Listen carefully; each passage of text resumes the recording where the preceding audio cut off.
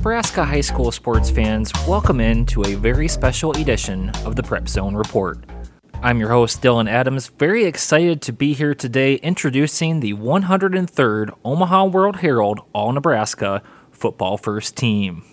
Now, before we get to know the 24 spectacular athletes this year, just want to take a step back and appreciate what was another amazing Nebraska high school football season. We had a ton of fun on this very podcast, breaking down some of the action each week, and of course had a ton of history to talk about, records broken and such at Memorial Stadium just a few weeks ago. Of course, there was Bennington getting it done in Class B, the first ever three-peat and win 39 straight. But in Class A, there was an Omaha Westside team that might go down as the state's best ever. Stu Pospisil threw out the comparison to the 1985 Creighton Prep team in our last episode, and this year the Warriors have matched that legendary Junior Jays team with a record 8 players on that first team, led by our 2023 honorary captains, Caleb Benning and Anthony Rizak. So we'll start this first team off by talking about Caleb, who has joined one of the state's most exclusive clubs as a 3-time first-teamer. He's the first since Bellevue West's Xavier Betts did it back in 2017 to 2019, and of course we now know that Caleb picked the same school as Betts, announcing his commitment to the Huskers during the playoffs last month. Coming off of his return from injury in a state title win over Gretna last year, Benning was ready to put up big numbers in a full slate of games, and that the senior did on both sides of the ball, as he controlled the outside of the field as an explosive wide receiver with more than 600 receiving yards and 6 touchdowns, but he's on this first team as a shutdown defensive back who racked up a team-high 6 interceptions.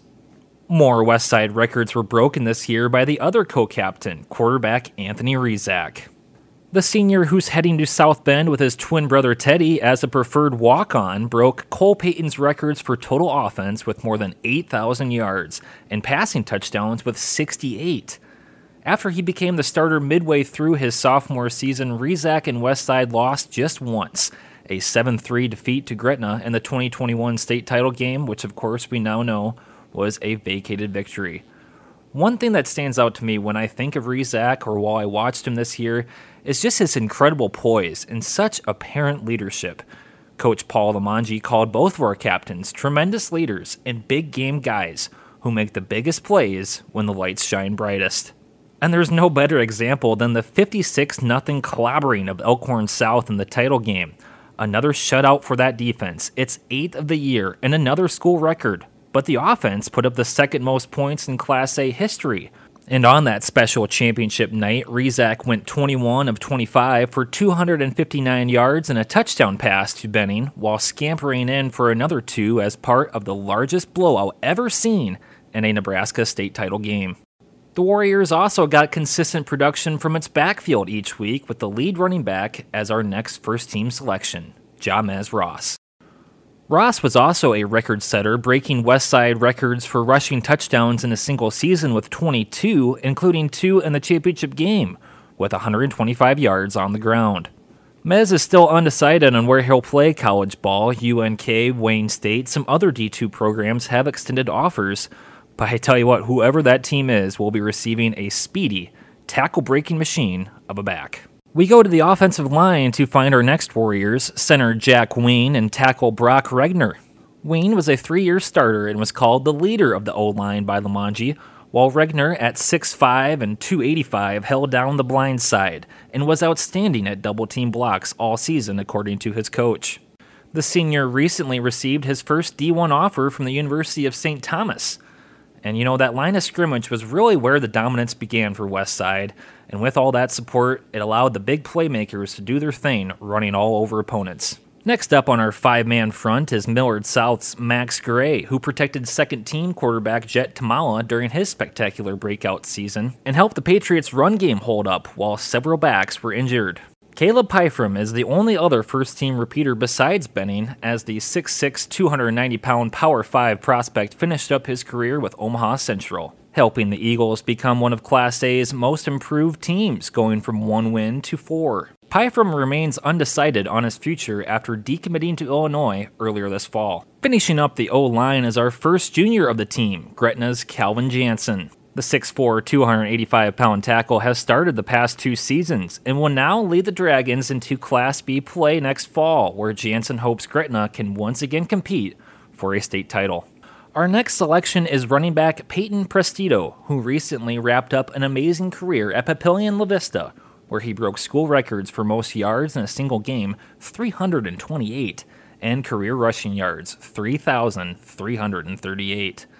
The Monarch also found the end zone 20 times and hardly ever left the field, holding down Papio's defense as a middle linebacker. Our last honoree in a loaded stable of running backs is Wahoo Newman's Connor Booth. The junior simply ran for more yards than anyone in 11-man football with 2,159, an average of over 10 yards a carry, and 35 scores in just 10 games. Booth says he's looking to rack up even more yards to carry the Cavs further in the Class C2 postseason next year.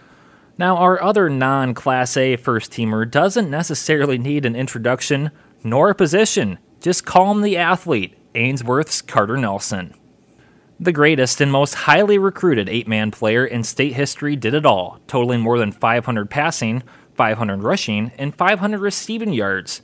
And hold up, by the way, he was in that rare 500 club last season as a junior too.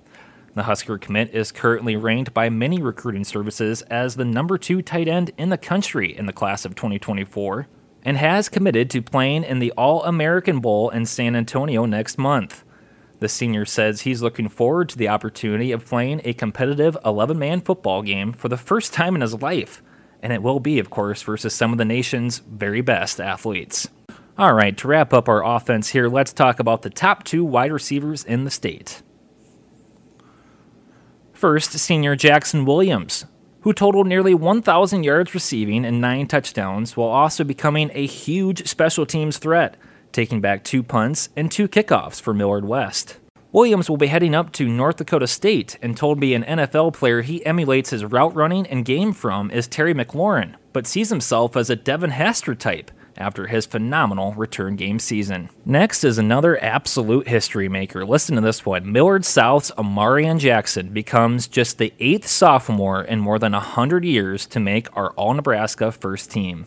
The Speedster Patriot had one of the biggest breakout seasons in the state, setting a school record with 1,046 receiving yards while taking 13 of his 57 receptions to the house. He's already receiving plenty of Power 5 attention. I mean, this dude was putting up 100 yards and a touchdown nearly every week, and he will no doubt be a name to watch in years to come. Okay, now we move to the defensive side of the ball. The Warriors, who are joining Benning on D, are 2 hard-hitting linebackers. First, senior Bo Ryan, who collected 85 tackles and scored a touchdown in the title game. Now, Bo committed to the University of South Dakota earlier this week, and as a USD grad myself, I gotta say, go Yotes. I didn't get to send him those sentiments in person, as he had not yet committed when we held our photo shoot at the Gene Leahy Mall, but I gotta wish him the best of luck up in Vermilion. The lone non-senior Warrior to make the first team is Christian Jones, who took back a Madden Riggs interception for a pick 6 in the championship game. Jones is receiving lots of Power 5 attention, as the junior was also one of Anthony Rezak's favorite targets, leading Westside with 9 touchdown receptions. He's also committed to play in the 2025 Adidas All-American Bowl. Rounding out the Warrior 8 is defensive back Teddy Rezak. With Benning on one side and Rezak on the other, it was incredibly difficult to get any sort of aerial attack going versus Westside. The Notre Dame commit ended up with 69 tackles and saved his best for last, a 12-tackle performance in the final. He also ended his career at Phelps Field with a special fourth-quarter moment, catching his twin brother's final touchdown pass in front of the Westside faithful at their home stadium during a semifinal win over Millard West. Now to the defensive line, where we start with a second-team selection last year, Omaha North's Tyson Terry. The junior is a 3-year starter and plays both sides, but really executed well on the D-line, picking up 15 tackles for loss and 3.5 sacks. The Husker football commit now ramps up for another big wrestling season, as the 2-time heavyweight champ goes for the three-peat. Next is another guy who's signed up to play for Matt Rule. It's Elkhorn South's Ashton Murphy. The 6'5", 245-pound senior helped carry a stingy Storm defense to a runner-up finish and showed an innate ability to get in the backfield, making 31 solo tackles. Wrapping up our defensive front is Millard South's J.R. Lacuna, who made 75 total stops, plugging up holes for the Patriots, and 6 of his 19.5 tackles for loss went down as sacks. The senior said he was motivated to have a big year after playing hurt last season, and now will head to South Dakota State next fall. Our final junior on the first team is Kearney linebacker Sawyer Schilke. Despite missing 2 games, he led the Bearcats in solo tackles with 32, tackles for loss with 10, and had 5 sacks. Bellevue West coach Mike Huffman told Stu Pospisil he had a 2.5-hour nightmare of number 44 on the bus ride home after the T-Birds fell 16-14 this year. Schilke will be one of the key returners to a Kearney team that started 6-0 and was consistently a top 5 team. Our final backer is Dash Bauman of Lincoln East, who had an awesome season on both sides of the ball.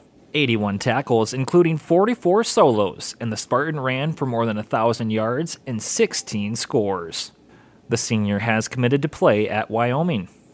Now, although Omaha Creighton Prep had a down year, defensive back Zach McLay did not, recording 68 solo tackles, more than 100 assisted stops, and 2 picks, while also finding success in the end zone as the Junior Jays return man. Our final D-back is Omaha North's Donovan Jones, who led the Vikings' stout secondary with 57 tackles and 4 INTs.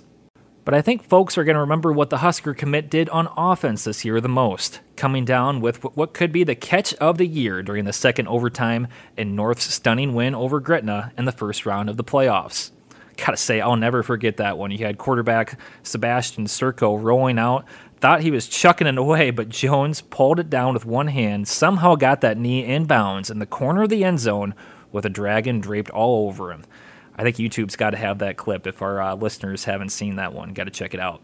Our final selection of the 2023 first team goes to Columbus's punter Cale Forney, who averaged nearly 45 yards on 37 boots this year, a mark that's one of the best in the state over the past few seasons. His coach, Craig Williams, says the ball just explodes off his foot. So that is our team. This truly is one of our favorite weekends of the year here at the Omaha World Herald, releasing not only our 2 All-Nebraska teams today, but also 3 All-Metro Conference teams that came out yesterday, as well as our All-Omaha area team and the All-Class teams. Of course, you can check that out on our website right now, omaha.com, along with the rest of our outstanding prep coverage. I want to thank the coaches for all their nominations to make this all possible and helping and figuring out this phenomenal first team. Some of these decisions simply weren't easy, but I think everyone's proud of this final product. And once again, thanks to the athletes for sharing some time with me earlier this week downtown at the Gene Leahy Mall. And as we wrap this up here, I can say it's now officially winter sports season. We're going to be back on this podcast very soon to break down the very latest in basketball, wrestling, and more. But for now, I'm Dylan Adams signing off on the Prep Zone Report. Thanks for listening.